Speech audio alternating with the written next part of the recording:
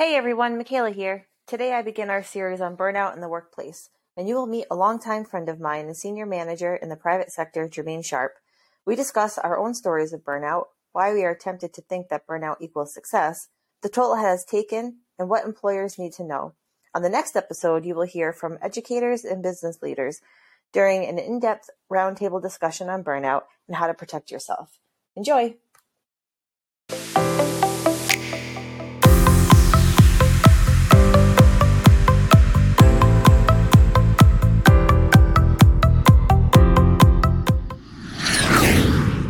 So what have you been up to? Honestly, just work and been doing a bit of traveling. Before COVID hit. Yeah, Um, I mean, same. I'm a responsible adult now.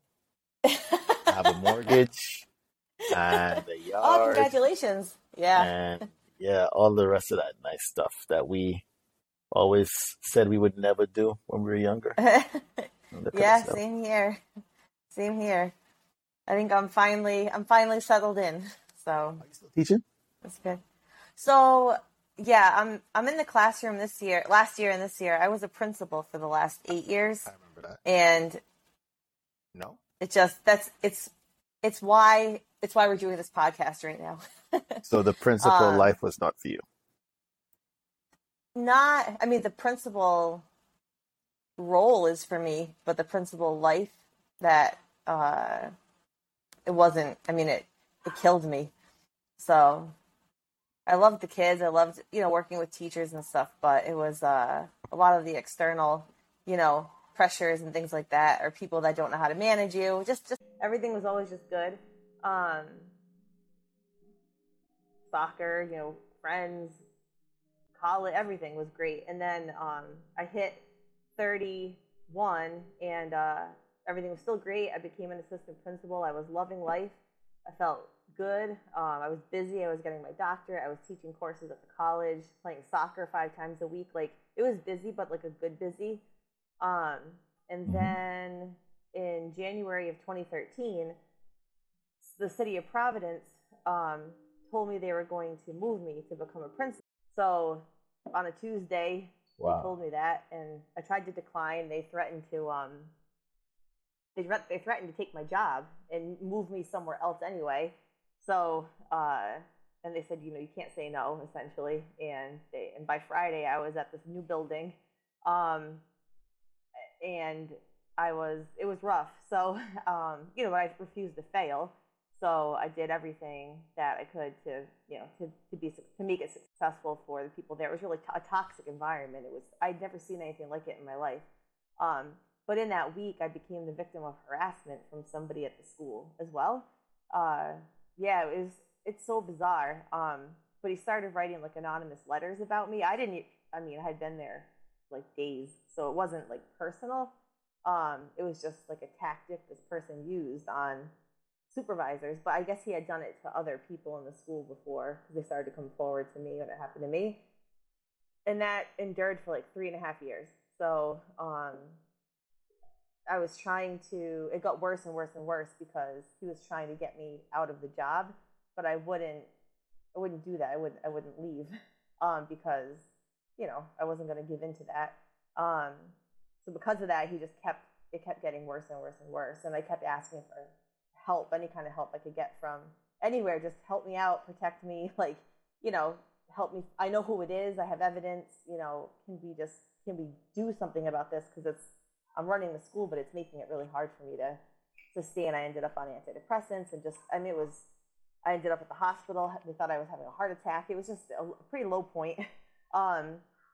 But they wouldn't do anything. They wouldn't look into it, investigate it, or anything like that. So finally, in 2016, I had to make the decision to leave, because it was rough. It was bad. And so I left, and I went to my hometown of East Greenwich, and I was assistant principal. They needed like a person for 1 year, which was good for me, because I didn't know what I was going to do. And I expected all those things and then never mind the demands of the job too. I thought all of that would just go away and I'd be back to Michaela before all that happened. And that's just not how it worked, is what I learned. And then I was asked to apply for a job at a charter school, and it was great. Like the mission, everything they wanted to hire me to do was seemed like it was right in line with what I'm good at. So I interviewed, I got the job, and I did that for 3 years. But I realized that I couldn't. Like what had happened to me in the first role of principal, like I carry so much of that, more than I knew, with me, um, and also there's a lot of, it's tough in education. Like my dad died, and it was a sudden, so I was down by his side, and I had to worry about like my evaluation score, which I didn't worry about, but I got a low evaluation score because I missed a pretty crucial part of a school year. And so I dropped the ball on some stuff, but I was never not going to be by my dad's side as he was dying. He was in Florida. So things like that kind of made me say, like, okay, well, I mean, I'm not sorry. I don't feel like less of a principal because I couldn't do these 3 tasks because I was down with my dad. Like, I'm a daughter. That was my dad. Right. I'd make that decision again 10 times over. But it burst a bubble for me big time on like what it was possible to feel like as you were doing a job that requires everything of you. That it was never going to be as supportive as it needs to be. And a lot of those types of things were happening still for those 3 years. And I said, okay, I think it's time to stop waking up every morning and praying that this is the job I want to do for the rest of my life, because it's kind of killing me. I gained like 70 pounds. Like, it was just crazy. And so my dad, as he was dying, actually had said to me, it's kind of like his last wish was that I would reevaluate, because he watched me go through it for so long, and just prioritize like my health and family. I never had kids because I was just working nonstop, and I couldn't even have I couldn't even think about stuff like that. So I did. I sat back and I realized a lot of things. I stepped away and I went back to where I was passionate, which was in the classroom with kids. So I did that for the past year. I'm gonna save you from all that, and just I want to turn it over to you, because when you posted that post, I said, I know Jermaine. Jermaine's been working his butt off for 25 years that I've known him. And of course, like, social media, it always seems like happy and, things seem great, and I know things are great.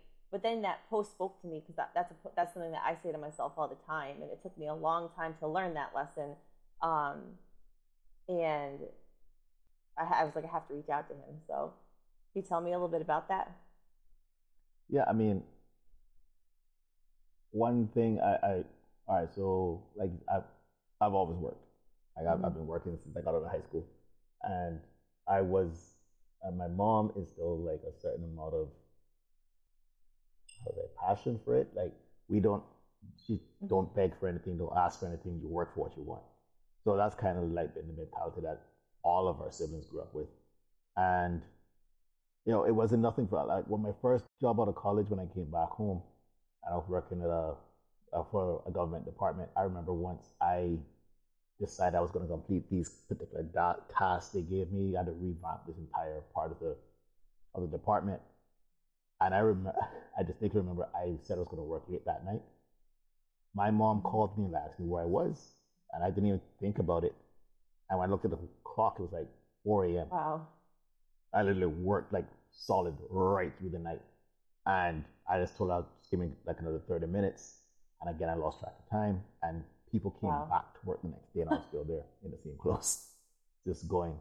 But I think I think my burnout story is when I worked for ExxonMobil for like 7 years. And here in Cayman, it's a smaller division of the company, so you wear several hats. So I was the marketing analyst. I was in charge of the commercial industrial customers. The lady who was my counterpart, who handled all the retail, she left. So I had to take over all the retail stations as well. And then I was also the country manager, standing anytime my boss left. So it got intense. And then for the year 2012, I traveled 258 days that year. And that's me like flying out of Cayman, going to Miami, then flying down to Barbados, to Peru, to Colombia, to Puerto Rico, to Barbados, to Dominican Republic, up to New York, coming back down to Texas. It was like I would fly on Monday, touch down on Friday, wash my clothes, Wow. pack my bag, back on the plane on Sunday. It was like I got to Ruby status on Wow. American Airlines in 6 months. It was just crazy. It got to the point that the TSA officers in Miami started to recognize That's a me. big airport. And it actually took a it is, and it actually took a toll on my personal life as well. Like, couldn't see my friends. I was in a relationship at the time. This relationship got strained because I was never around. Um, it was it was just a lot. And then, what I remember once I went to speak to my boss at the time, and I was like, I'm getting paid the salary Hmm. of one person. I'm doing three people's jobs. Like, I'm getting 15 days vacation for a senior manager. I'm a director of the company. Like, what what am I going to get out? What am I getting out of this? And his response was, "Be lucky you have a job." And I was like, seriously? That's so. At that point, I was like, you know what? They're milking me for everything they can, and I'm not taking it anymore. It got to a point where I was like, I didn't feel valued. There was this demand. Like, I remember once he called me at 3 a.m. in the morning because he forgot to ask me for a report, and he needed it at 7 a.m. And I literally had to get out of bed, go to the office, run the report, do the analysis, and send it to him. So it's like, it's just draining. And Hmm. it started to affect me physically. Like, my physical health started to go. I was playing football at the time. I was going to the gym, but I wasn't sleeping properly. I got to the point I was running on 2, 3 hours sleep because I was just Hmm. always thinking about work all the time, and it was just mentally draining. I started getting in arguments. My temper got short, so it was just a lot. And I and the companies that I work for keep talking about work life balance, but they talk about Right. it, but they don't practice it. And then it's almost like, oh yes, we want you to have time with your friends and your families and take care of yourself, but I'm gonna book 17 meetings in the next two Like, days, but you have to get all your work done anyway. Plus, here are the three projects that you need to do. Like, I could tell you of days that I've spent oh, literally on 7 hour conference calls, but they still expect and me to do all of and my relax. regular day to day work. And it's like, and relax. Hmm. And then you're supposed to get home and find time to eat. Like, by the time you finish some of those things, you That's get what I home, was doing. you just want to order pizza. You can't cook. Like, stuff like that. Like, just order food and you sit down, you watch TV, try to unplug. And then these days now, with the advent of social media, you're just always constantly plugged in, and it's a constant thing. And I'm in marketing, so I have to monitor my social media for the company. I have to Hmm. keep my pulse on what's going on, and it's you just always, literally always on. Like, I mean, I walk with two phones at all Yep. times. This is my daily thing. It's a lot, and a lot of people don't appreciate it because they don't understand the dynamics Hmm. of some people in certain positions, and like, and it depends also on the structure of the company for me. And recently, I just got a new boss, Hmm. and he's Colombian, but he's not a micromanager. He's a guy. He listens to you. He talks to you in a way that makes you feel appreciated and valued, and he asks our opinion on certain things. So in this past year, he's implemented different things. Like, he's Oh given all wow. staff their birthday off. Oh. It doesn't come out of it doesn't come out of your Hmm. vacation. So if your birthday is whatever day it falls on, you get it off. If it falls on a Oh, this is Saturday, you get the oh. Friday off. If it falls on a Sunday, you get the Monday off. So that's just like an additional benefit. Um, a couple of years ago, when I started working with this company, I I use my marketing budget and I give Hmm. all the staff I take the staff out twice a year, just for and staff. they just shut down. Take a work, then just shut down, and they appreciate it. We've done it a couple of times where they invite their families. We've done it a couple of times with just staff by themselves. Like usually do the family one right before the kids go back to school for the fall semester. So, any little things like that, unplug, unwind. One of my bosses told me once, good people don't quit the company they work for, they quit their bosses. And if your boss is one of those people who just like work, 24/7, be on call, it will drive a person away. So that's my burnout story. So that sounds like the new, just a couple of things like listening and not micromanaging. Is that something that drives you crazy? Because it drives me crazy. Oh yeah. Yeah. If you want, I've quit jobs before for that. Yeah, here's my thing. I'm a professional. I know what I'm doing. I don't need you to ask me if I crossed everything and dot every I. Like, tell me what I need to do, what you want, what you like me to do. Give me a time frame, and tell me what the end result you're looking for, and let me do my job. I don't need you to call me every 5 minutes and give you an update every single day of where I am. That's not needed. It's not required. Detrimental. And quite frankly, it's insulting. I've always, like you, worked, and I worked hard, but I always saw the value in it, right? Like I always did things that were really aligned with what I love to do. So when I first started out teaching, I was coaching soccer.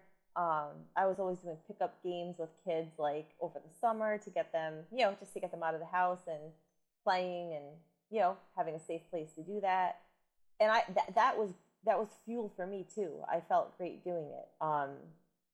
And then, so I never had experienced, I experienced mild burnout of my own doing, right? Overcommitting myself. But I was never burnt out because of a job or job expectations until I became principal. So even when I was assistant principal and I had a lot of responsibility, my boss made me feel valued and needed. He took care of us or me. He would say, "You're not coming to this event tonight. You're staying home because you've come to, too many things, and somebody else is going to step up and do that." So he's one of the very few that would ever actually do that, right, and have that in mind. But I'm wondering, because it seems like, I can't remember if your post had this quote or this saying with it, but I've seen it a lot. And it's, burnout isn't a badge of honor. And so, and that, it was a colleague of mine, like 3 years ago. Actually, it was somebody I was supervising, sent that to me. Because the place we worked was the last place I was principal, like high performing. So high results and high expectations, which is fine. But also everybody was burning out. And so he had sent that to me. It was an article, and that was essentially what it said. And I had never read that before or heard that. And ironically, he's one of the hardest working people I've ever met. And he's the one that's at school, not because I asked him to, but because he would that's just his personality. And I used to have to tell him not to do things too. But I thought about it. I said, why do people wear it as a badge of honor? Why do you think, why do we do that? Why do people do that? I think society has made burnout a badge of honor because it encompasses or purports to project this air of accomplishment. Like, you have worked so hard at this, and look at you can hardly move now. That means you've put your heart, this is 110% you've put into this. And clearly, you've worked hard, and you should feel proud of yourself. And I think, I don't know how that has become ingrained in us. Mm-hmm. For example, we both play sports. We obviously give 110% on the field. And I think that has translated into the work world, mm-hmm. but it's not the same. Like when you play a team sport, you're playing for an end result, mm-hmm. which is the win. Or even if you play individual sport, tennis, whatever, you train, you practice for a particular end goal. And that feel of personal accomplishment is something that you either share with your teammates or yourself if it's a single sport. I think that's been bastardized in a way in the workplace now. People take, if you listen to when you go to certain work meetings, they talk about the team. You're part of the team and you have to work to make the team better. They're almost taking what's been ingrained in us as competitors on the field and using that to push you for the betterment of the workplace. I understand it. I understand what they're trying to do. The execution is where the problem is. If you have, it's like having a bad coach versus a really good coach. If you have a coach that's just constantly berating you and talking down to you and cursing at you, it could either motivate you to do really good or it could make you draw back. And I think that may be some part of the problem as well, because if you have a really good coach that draws the best out of you and you want to work for them, you want to play harder for them, then you'll get a completely different result. More information. But I started to look at like Forbes, and I was on LinkedIn, and had some access to different articles, and I felt like all of them were screaming, burnout's bad, and beyond this work-life balance, it was like, that's not good enough just to say work-life balance, because if we're not doing things to make sure there's work-life balance, that phrase doesn't mean anything. And I have been saying that to myself, especially when my dad got sick. I was like, why would they tell me I should be with my dad? Because I wasn't going to go. I wasn't going to go at first. The first diagnosis, there were really important things going on, and I've always chosen work over love, life, and family. I just have always been that way. So, they said, go, you need to go. But I don't know that they realized that I wasn't just going to go once and find out that my dad had, only weeks to live, and then come back and then get back to work? I mean, when I saw him for a couple of days, came back, I was on the stage for graduation, and that morning we got in at 3 a.m. I was there, to give this, giving the speech and running graduation the next day. And then a couple of weeks later, I flew down again for a couple of days, and I came back, and I was working the whole time I was down there. And then when he took a turn and it was imminent, I left work and drove to the airport with nothing, and I booked a ticket and flew and got to his bedside, and I stayed with him for the 7 days until he died. But afterwards that was tough. My brother drove down, and we just supported each other and stayed by his side for those days. And then we needed a couple days down there to get things together, and then we drove back. But that experience was so tough that we needed a little bit of time to, recover and have the services, and I didn't feel guilty, but I was kind of being made to feel guilty, if that makes sense. I thought to myself, I thought self-care, family, work life, I thought this was all supposed to be important, but I'm not feeling that right now. I'm not feeling that anybody's making it important, like my supervisors.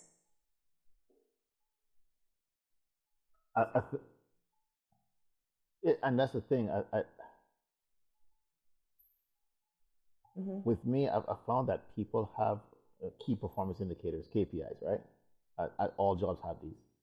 And those particular gatekeepers, they say the company line, which is work-life balance, and we're here to support you and take the time you need. But once it starts to affect them directly, everything else becomes inconsequential. They don't feel, they have no empathy after that. Like, what would you do if you were in this position? Would you tell me I have to come back to work? And I don't think they would. And I think people in positions of power and people in positions of authority sometimes forget that they are like us. We're all human. There are things that are going to take priority in life, and the job is always going to be there. Like, one thing, and it's very funny, my mom said, like, don't kill yourself for Yeah. work. Because if you die tomorrow, they will replace you in a heartbeat. And you do, you think, you laugh and you think about it, and then you go, you know what? Hmm. I've seen where clients have died for this company that you've worked for, and the company will send them flowers to the funeral, and the next day it's business as usual. They still want their check. They still want you to place your order. They still want you to just, they want everything to continue to function. And then if anything Yeah. falls off of that straight and narrow path, it can be an issue. And I think therein lies a majority of the problem. The KPIs of the company does not line up correctly or at all in most instances with work-life balance, which leads to burnout. And burnout is a true and honest to God thing that a lot of Yeah. people don't even realize. A lot of people really I think thought I'm that just a for hard years. worker, and they I was don't seeing a realize that they're therapist for sacrificing a a lot. couple of years when, um, maybe like 6 months after the harassment started. I was really, it was hard. So I started to see therapists who I had known for a long time. And, that summer she said to me, have you ever considered leaving? And I mean, I looked at her like she had 10 heads. I was like, leave? Why would I leave? I'm good at this. Because we were getting results and things were going well by lots of metrics, I guess you could say. So I was like, but I'm good at this. And she's like, and she asked me a question. She said, you may be good at the job, but is the job good for you? And it took me 2 years to answer that question, or to believe it, or even want to believe that it was true, that I could possibly have to walk away because the job wasn't good for me. And I remember when I went and told her had made the decision to leave, I said to her, do you just want to yell at me right now? Because you told me this 2 years ago. She said, Michaela, I could never make you do anything. You're so hard headed. I just asked the question and let you just think about it, for as long as you needed to.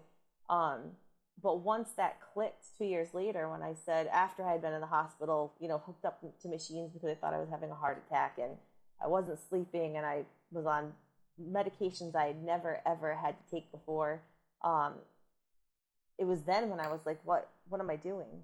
Like, why am I doing this? And that's when it clicked. And now that it clicked, I can't see it any other way, even though I've been in other experiences that have, maybe I've had to leave. I leave them though. I know it's time to not be part of this, or nope, this is a bad thing for me. But I couldn't even, when she asked me that question, I said, what, is she crazy?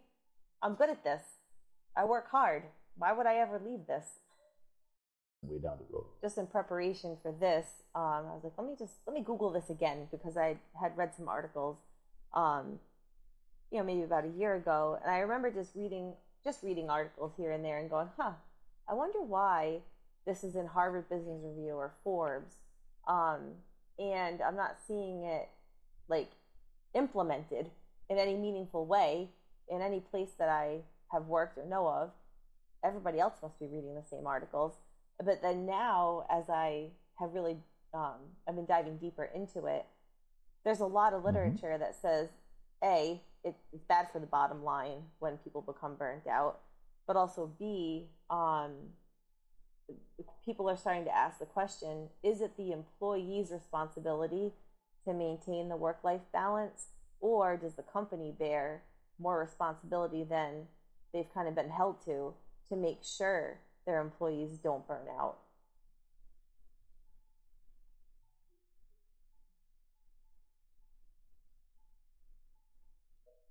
I think it's twofold.